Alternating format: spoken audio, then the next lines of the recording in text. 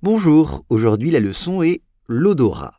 Des scientifiques disent avoir découvert une anomalie biologique qui pourrait modifier la façon que nous avons de comprendre l'odorat. Once again, des scientifiques disent avoir découvert une anomalie biologique qui pourrait modifier la façon que nous avons de comprendre l'odorat. On commence avec disent. C'est le verbe dire au présent et au pluriel, troisième personne du pluriel. Ils disent, they say, ils disent. Avoir découvert. Découvert, on le voit très souvent, ce mot, c'est le participe passé du verbe découvrir, to discover, découvert. Une anomalie. Alors là, vous comprenez, c'est quelque chose qui n'est pas normal, une anomalie. Mais en français, anomalie, IE à la fin. Et cette anomalie, elle est biologique. Elle est en rapport avec la biologie. Une anomalie biologique.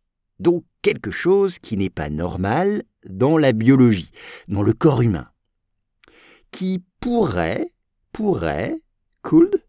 modifier ou changer, changer la façon.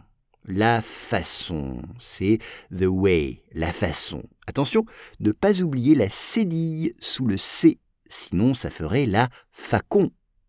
Donc avec la cédille, c'est la façon, the way. La façon que nous avons de comprendre. Comprendre, c'est le verbe qui veut dire to understand, comprendre l'odorat. L'odorat, c'est un des 5 sens du corps humain. L'odorat, c'est the sense of smell, l'odorat. C'est avec le nez que l'on a de l'odorat. C'est avec le nez que l'on a de l'odorat. Et on dit avoir un bon odorat. Avoir un bon odorat, c'est sentir très bien.